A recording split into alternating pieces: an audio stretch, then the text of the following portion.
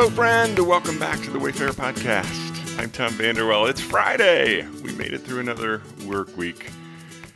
We're in Genesis, and I'm having fun with Genesis, getting back to the very beginning of the great story. So many things to learn and so many great connections to be made. We're in chapter 9 today, and it was verses 8 and 9 that resonated with me. It says, "Then God said to Noah and his sons with him, I now establish my covenant with you and with your descendants after you." Today's podcast is entitled Blood and Covenant. As my maternal grandparents entered the home stretch of their earthly journeys, they faced some difficult financial circumstances that led to some difficult decisions that had to be made. My grandfather's medical needs were draining their savings, which was threatening the financial security of my grandmother, who would most certainly survive my grandfather, possibly for years to come. A social worker suggests that one solution would be for my grandparents to legally divorce so that their finances would be legally split, allowing my grandmother to retain their savings under her name, while my grandfather's needs could be provided for by the state. I was quite a young man at the time. It was like late high school, early college, and I have a vivid memory of my grandmother asking me what she should do. I remember it because it was the first time that I'd considered both the legality, the spirituality, and the tradition of marriage. And that led me to realize, perhaps for the first time, that while the institutions of both church and state are involved in the process of a couple getting married, there is absolutely no detailed prescription for marriage in the Bible, other than addressing it as a basic, assumed relational construct of human familial relationship and cultural systems.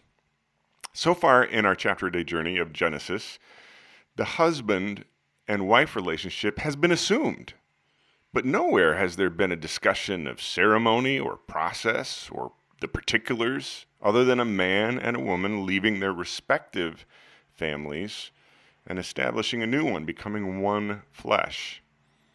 So the relational agreement between husband and wife is assumed, and its process is not specifically prescribed in the great story. What the Bible does address is the agreements between God and humanity. And in the ancient times, they were called covenants. And once again, since we're in the beginning of the great story, we're going to keep running into firsts. And in today's chapter, we come across the first covenant between God and humanity since expulsion from the garden. God initiates and he makes the covenant never to destroy all earthly life by natural catastrophe again. Now, just before this covenant, God establishes the sacredness of human life, and it is metaphorically established in blood or lifeblood, as it says in the chapter. The ancients recognized that when blood poured out of a person, if they were wounded, well, they died. So made this connection between blood and life. So in today's chapter, God establishes the sacredness of life, blood, and covenant. And just as I mentioned that the flood was an earthly foreshadowing of what would be the spiritual sacrament of baptism, today's events are an earthly foreshadowing of the spiritual metaphor in the sacrament of communion. Quote, "Then Jesus took a cup, and when he had given thanks, he gave it to them, saying, 'Drink from it, all of you.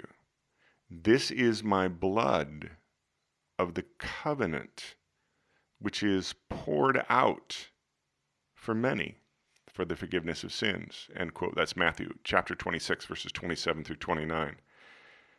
So in the quiet this morning, I'm once again awed by the connected themes of the great story from the very beginning.